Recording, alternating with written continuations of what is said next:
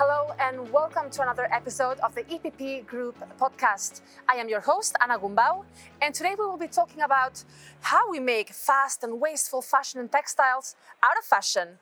Europeans discard some 11 kilos of clothes every year. That is a massive amount of waste with a significant impact on our environment.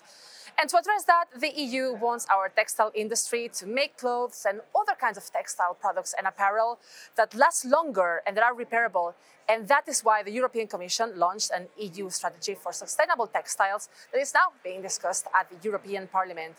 In today's episode, we will be diving deep into this topic with some great speakers. Because to talk about this, we have with us, first of all, the EPP's lead lawmaker on this file with the Environment Committee, Ms. Pernille Weiss from Denmark. Thanks a lot for being with us. Thank you. Also with us, bringing the perspective of the Industry Committee, is member of the European Parliament, Henna Virkkunen from Finland. Great to have you with us. Great to be here. Thank you. And with us is also Else Skjold. She's an associate professor at the Royal Academy of Fine Arts in Denmark, focusing on business developments for a circular economy in the textiles, fashion and interior sectors. Currently also piloting a project on this very topic funded by the Danish government. Ms. Skjold, thanks a lot for being with us. Thank you. To get us started, I think that would be great to hear from Pernille Weiss. Why does the EU Textile Strategy matter so much, and what are your priorities as one of the key legislators on this file? You touched upon it yourself in the introduction that we produce, every citizen in the EU, 12 kilos of waste because of textiles. We only use our textile pieces 7 to 8 times before we then send them into the waste stream. And the sector in total is emitting more CO2 than the car industry. So there's really a high potential to have a better climate impact from the textile sector. But also we want the EU textile sector to be the leading sustainable industry globally. Because we know that the market of EU is a very strong engine and muscle to drive the world in a more sustainable direction. So we need to co-create member states, the European institutions together with researchers and especially the industry to find ways and tools of how we can do much more sustainable textiles in the future and hopefully be the best market for the most innovative and sustainable industries in the textiles to actually stay and develop and grow and produce in Europe. So that's the aim of the strategy, of course. I will ask you about the specific tools and instruments that we can have at our disposal later for that, but I think it's really interesting to see how the EU can use its market power to drive a change globally. Ms. Virkkunen, which potential do you see in Europe to lead this global change towards a more truly sustainable textile sector? Of course, we have very strong industrial basis in Europe, but during the last decades, we have seen the change that now China is the one who is really running globally, who is the leader. If you will look at how much they are producing and exporting textiles nowadays. But as we know, our main policy is to be and become sustainable in all the fields. And if we look at the sustainability of textile industry in the global scale, we know that it's not sustainable. Not when we look at the environmental aspect, like Pernille just said, how much it is polluting, and also when we look at the social aspects, that how the people in what kind of conditions they are having in their workplaces, for example, in the textile industry, it's not sustainable. So I think in Europe we have a lot of potential. Of course, when we look at the quality and also the sustainability in both social and environmental aspects. And I'm very happy that we have nowadays a lot of new research and development in this area. And I think we can really be competitive in the future when we are paying more attention of the sustainability and also the quality of these textiles. That's very interesting. We have a lot of potential for research and innovation, and also for testing new business models towards a more circular economy. Ms. Skjold, what is the potential for circular business models in the textile sector, and what have you been looking into specifically as part of your work? Yes, so specifically in Denmark, we have a politically funded research partnership where we try all together to create like an ecosystem or pilot test of what could this be. And I think it's important to understand that circular business models are indeed not new. They are very old, they're thousands of years old, they're very well tested. But specifically with the fashion and textiles area, we have maybe one of the most linear economies of all, because of our fashion culture that says that if something is not in fashion, then it's an obsolete product. You cannot use it anymore and you need something new. So I think what then happened is that back in the early 90s, there was a lot of actually EU regulation that was abolished. And we could tell that by that exact point, the fast fashion was born. The globalization was escalated, the outsourcing of production, where we lost a lot of workplaces in Europe, was escalated, and the lowering of price and quality was escalated as well. And this means that we have a sector that really was the best on its field to make linear economy, and now we need to reverse it back. So what I am asking, and what my research fellows are asking for politicians, is actually to revisit what kind of political framework was it that we had that worked, so that we had a lot of local production, which we know will give much higher product development, much more knowledge about materials in industry and amongst citizens as well, because we must be honest and say that these cheap products have caused generations that honestly don't know what a textile is. They don't know that cotton comes from a plant or wool come from a sheep. They don't know how to mend it or build nice wardrobes. So there's a lot of loss of knowledge, and I generally think that the strategy could push for getting some of that back to Europe. Because in a way, this is coming back to the way things used to be done, right? I mean, I still keep, I don't know, some of my late grandmother's blazers or clothing, and it was the norm was to, if the heel of your shoe broke, that you would repair it, right? So sometimes I wonder myself, like, what happened here that we forgot this old habits, like how uncommon it is now to get your shoes or your piece of clothing repaired. Like, why do you think that's yes, the and case? then there's a lot of myths that if it will be higher quality, then we will lose a lot of workplaces. And what about the poor people? They can't afford to buy it. And with that, I will say that there was a designer saying to me recently, constraints pushes for creativity, and it's the same with entrepreneurship. You have some frameworks, and then you figure out, how am I going to make money on that one? And that is going to happen. So I think it's also time to be a little bold and not be so afraid. And we also don't have workplaces on a dead planet. So we need basically to take action now. But also to work with this sense of urgency that actually is among citizens, that now we have had 30 years of consumerism, but digitalization made us also both produce and consume more, but also to know more about the backside, the consequences of the way we live. Now we know, we have to do better. And I think that is why we are at a kind of a U-turn in the European history, that yes, we run wild in open supply chains and consumerism, but now we know that that is not the way to carry on Europe for the next generations.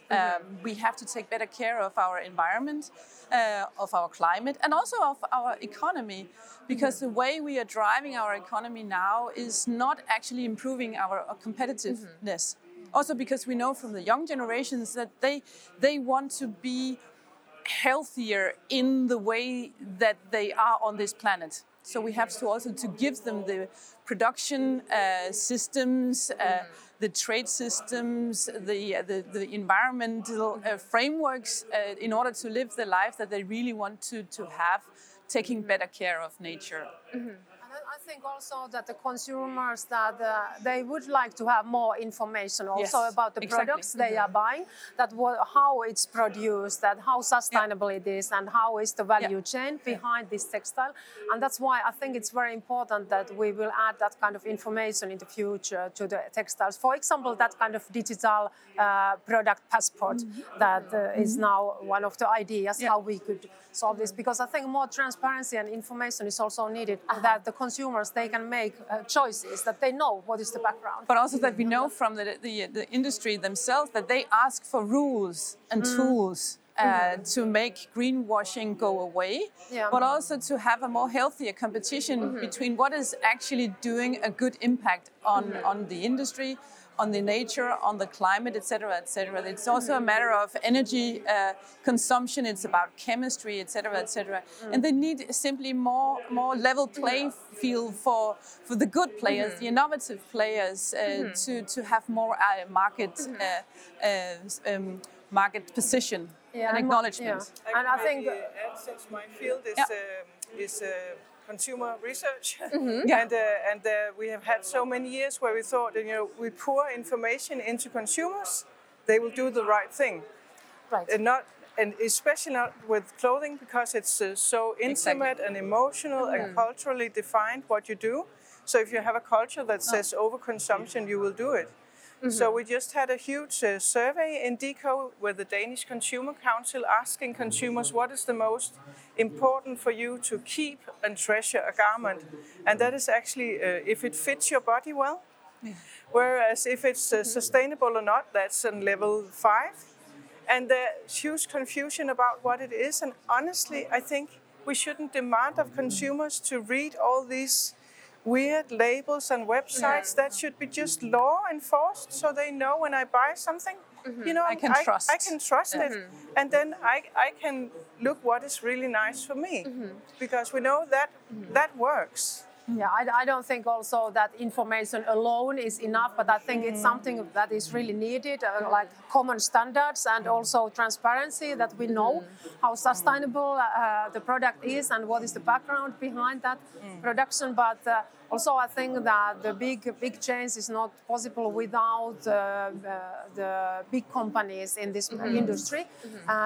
And now there's, I think, very promising steps they are also taking, because they are now demanding that there must be more sustainable materials in their textiles and so on. So when it's coming really mega trend with these big companies in the global level, then I think it will be also changing this. And what we're all discussing is then, what type of data is then underpinning this law, and because fashion and textiles is maybe perceived as not so serious a topic, there's really a huge lack of research on the area.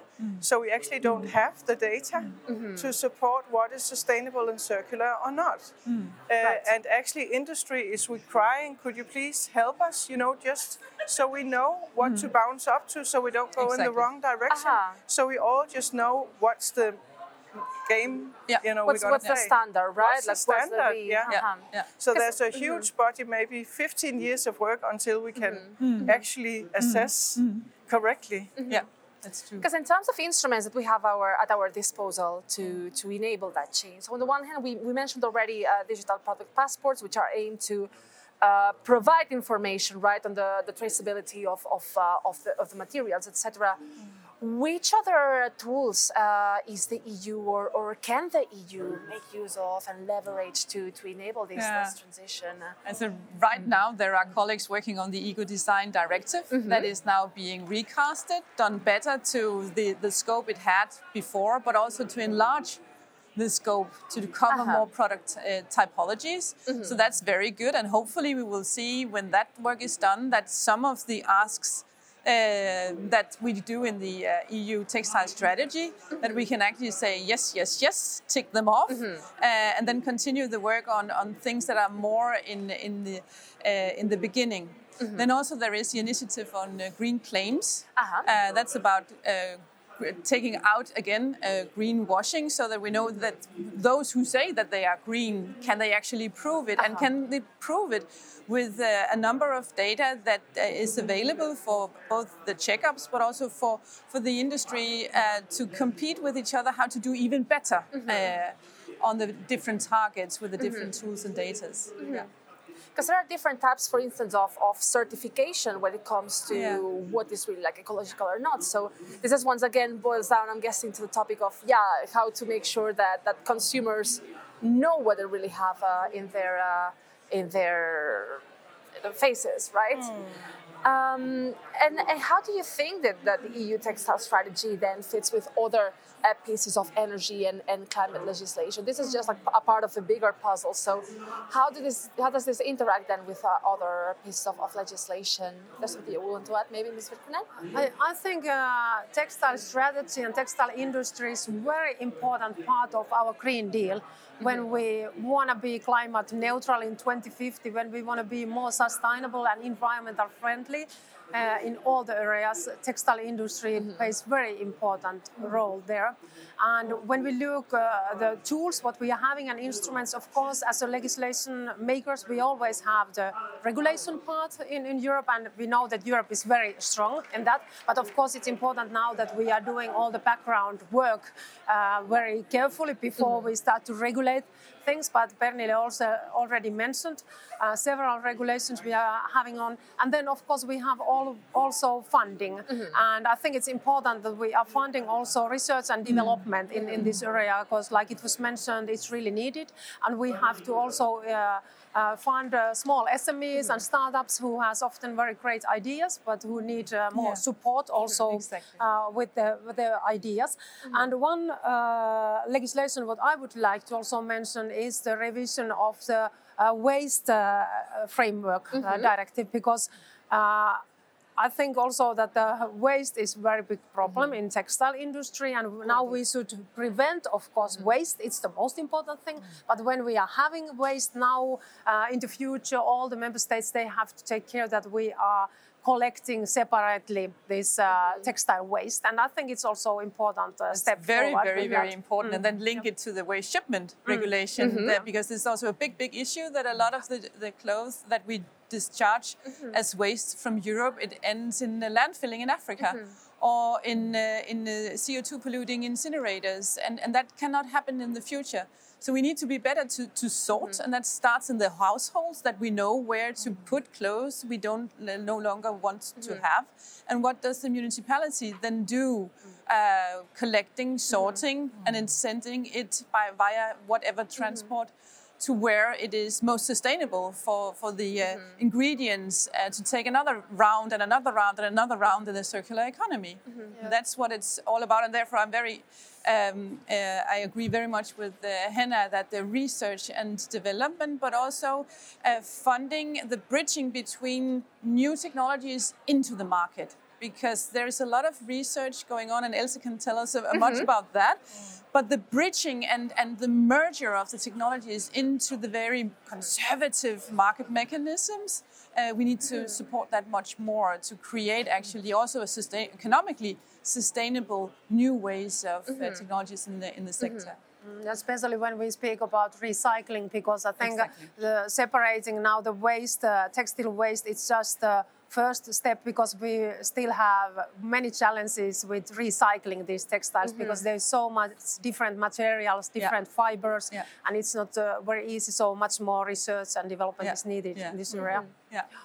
And also the information to the consumers of how to mend it, if it needs to be mended, but also the washing and drying. There's a lot of potential to cut down of energy consumption by the way we wash and dry our clothes, and that also touches about the other part of the environmental legislation that is about REACH, and that is about chemicals. Yes, exactly, because there are actually biosolutions as good alternatives to chemistry that are not yet approved to be used.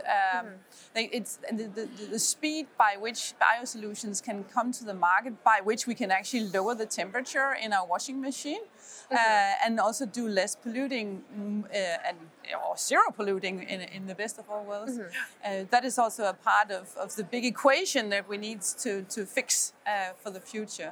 We can really hear that textile industry is everywhere. Yeah. I think all the examples, there's always. Yeah. But maybe that's true. If I could go to pick up on the comment about recycling, I think currently in research environment there's a very red flag being held up in terms of the pointing out that we should have more recycled materials because we're very concerned.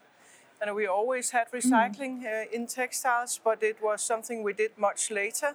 And the quality of the product from the start and the textiles from the start was way higher. So we need to start in the start with prevention. Look at the waste hierarchy where we start with prevention. And that is one of that is to look very carefully at CO2 emissions and how we measure that.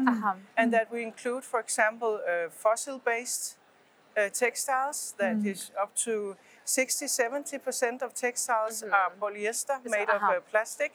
And in order to make them cheaper, and it causes huge problems in the waste landfills and in the recycling plants and all of that. And also there's because of this very lacking knowledge about what is a good textile.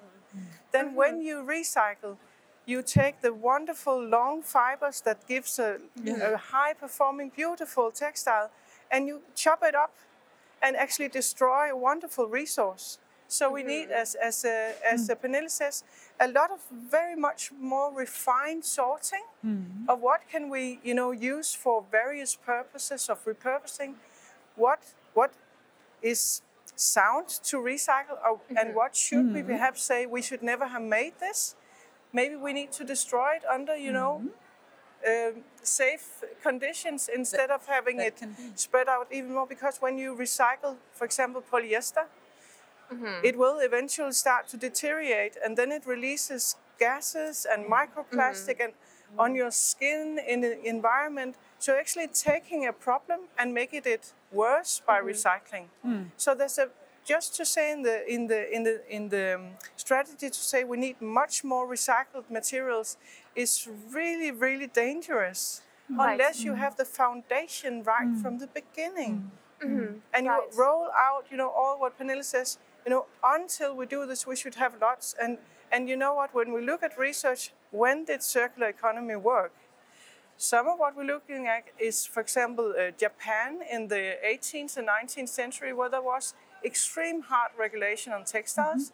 They had the highest quality ever.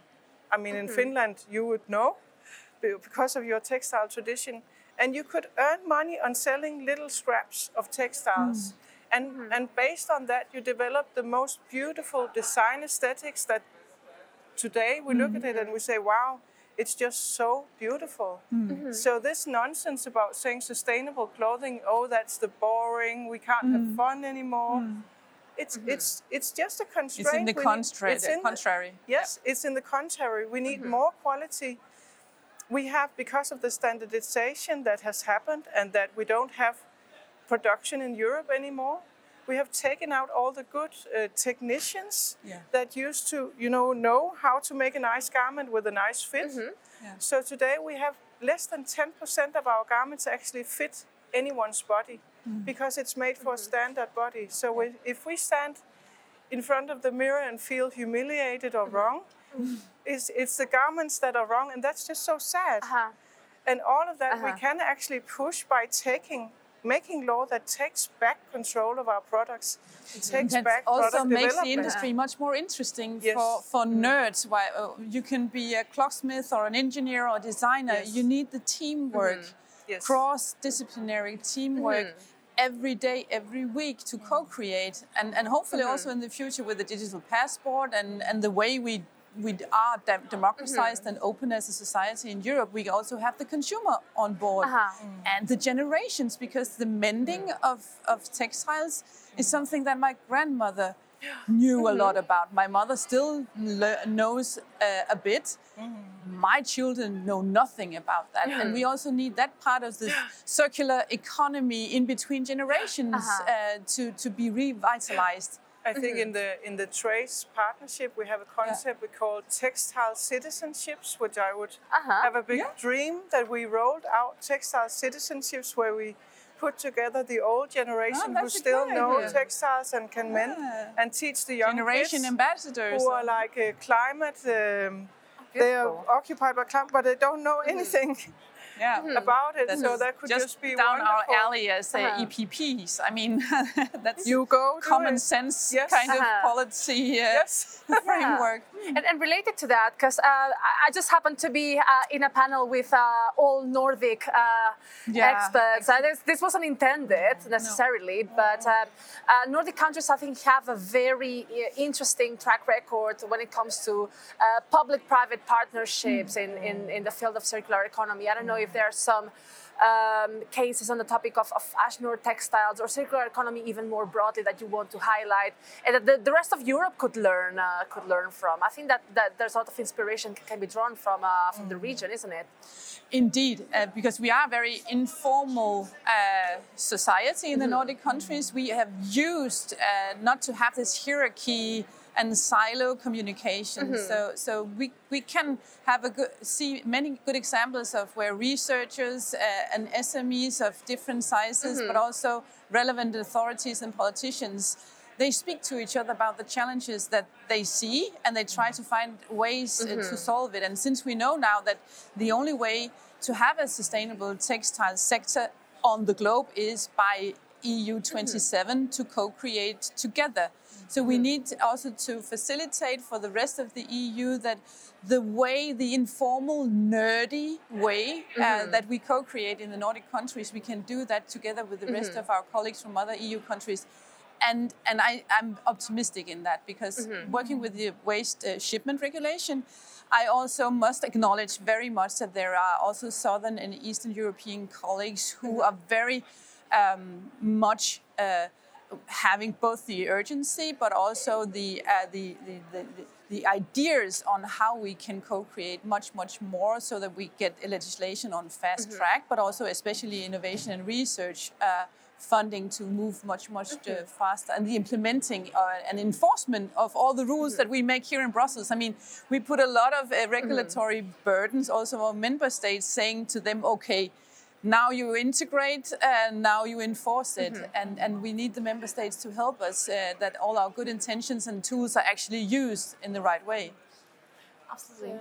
I'm coming from Finland, and in Finland, I think around last 5 years, sustainable textile industry has been something very interesting in our economy also, because the forest industry is very big part of Finnish industry and economy, and nearly all of the big forest companies, they have now their own projects, how they are developing now sustainable fibers out of forests and wood. And of course, it's totally renewable, of course, and you can use it many times again. So what is now made on cotton can be made on wood also, and much more sustainable way. And I think it's very interesting what is happening there now, and it's together, of course, with researchers, universities and industries, how they have been developing these sustainable ideas. But still now there is some obstacles in the European markets, because we can see that application process of these new textile fibers, it's very slowly in Europe. It takes years. So it's very difficult to come into the markets. Like Pernille said earlier, that often we have very promising startups and ideas, but we should also boost, of course, the business model in them, and we should also have access to markets them faster than we have now. But from the Finnish perspective, I have to say that sustainable textile industry is something very interesting in Finland now, and there's nearly every day some kind of new reports on that what kind of new ideas there is.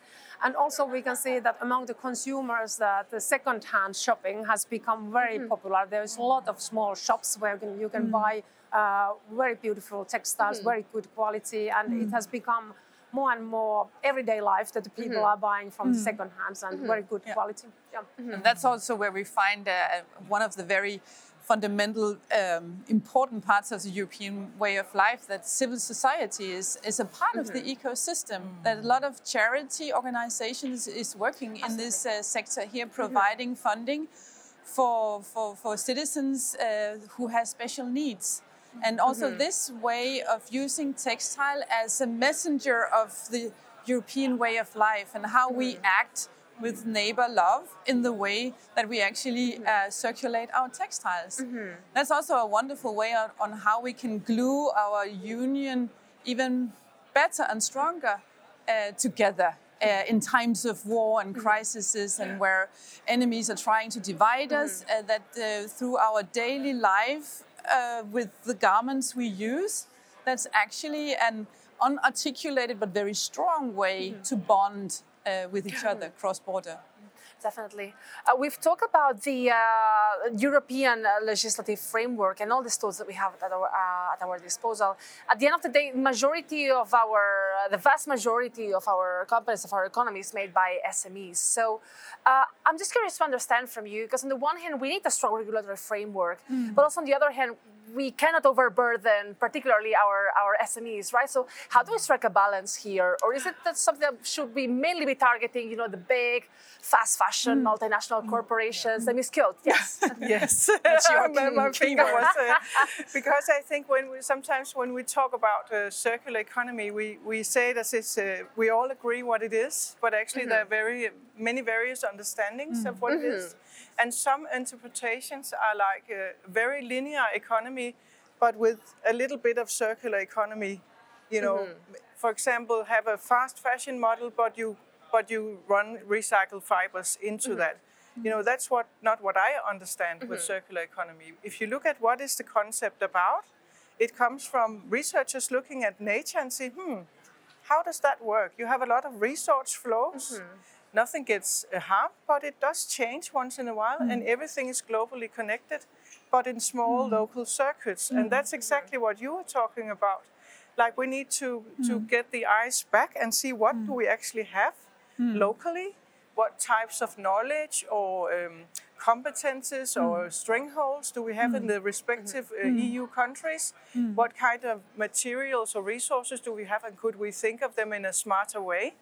So maybe we revisit what is a textile made out of, and ultimately what is then this ecosystem that can make young entrepreneurs flourish and help us build this new circular economy that is not, transgressing the planetary boundaries. And with that said, I'm not against huge corporations, but I find that they have more difficult in this transition because many of the ones we have today, they were born with the globalization. They were born with this, removal of a lot of legal barriers. And now they simply need to learn to do exactly the opposite of what they're doing. And they admit this themselves. They find it very difficult. So I think actually we of course need to what we're trying in Denmark and with this Trace partnership is to say, could we maybe be a knowledge sharing hub so that each little SME is not overburdened with all sorts of documentation and reporting, and could they help each other like in umbrella organizations that could foster this all of that they need to apply to, so they don't sit, because typically they have maybe a communication employee that is also the CSR responsible, that is also in the supply. So how can they submit to all of this? So that's very necessary. How can we build this resilience and system around them? And that will maybe take a little less details on the regulatory specifications, more sandboxing in the specific parts of the sector could also be a way to do it. And also to always link it to competitiveness. So what makes actually micro enterprises, because most of the SMEs is in this sector is actually micro. So that's enterprises with below than 10 employees. They are very much often run by a woman, and women we know is not that perfect in having quick funding to growth. That is where we specifically could do much more to have more female entrepreneurs, but also to fuel the growth of the more sustainable business models coming from the micro enterprises. And Else is so right that the big players in the fast fashion industry, that's not the change agents, but they rely actually upon the new ideas and the new concepts coming from micro to SME, meeting the big machines of fast fashion industry that then can adopt. And if we make the fast fashion industry recreate themselves into be fast in change and not fast in how to sell, that would be wonderful. And that should be one of our overall targets of the EU textile industry strategy also. Thank you very much. You're welcome. I don't know, want to add something?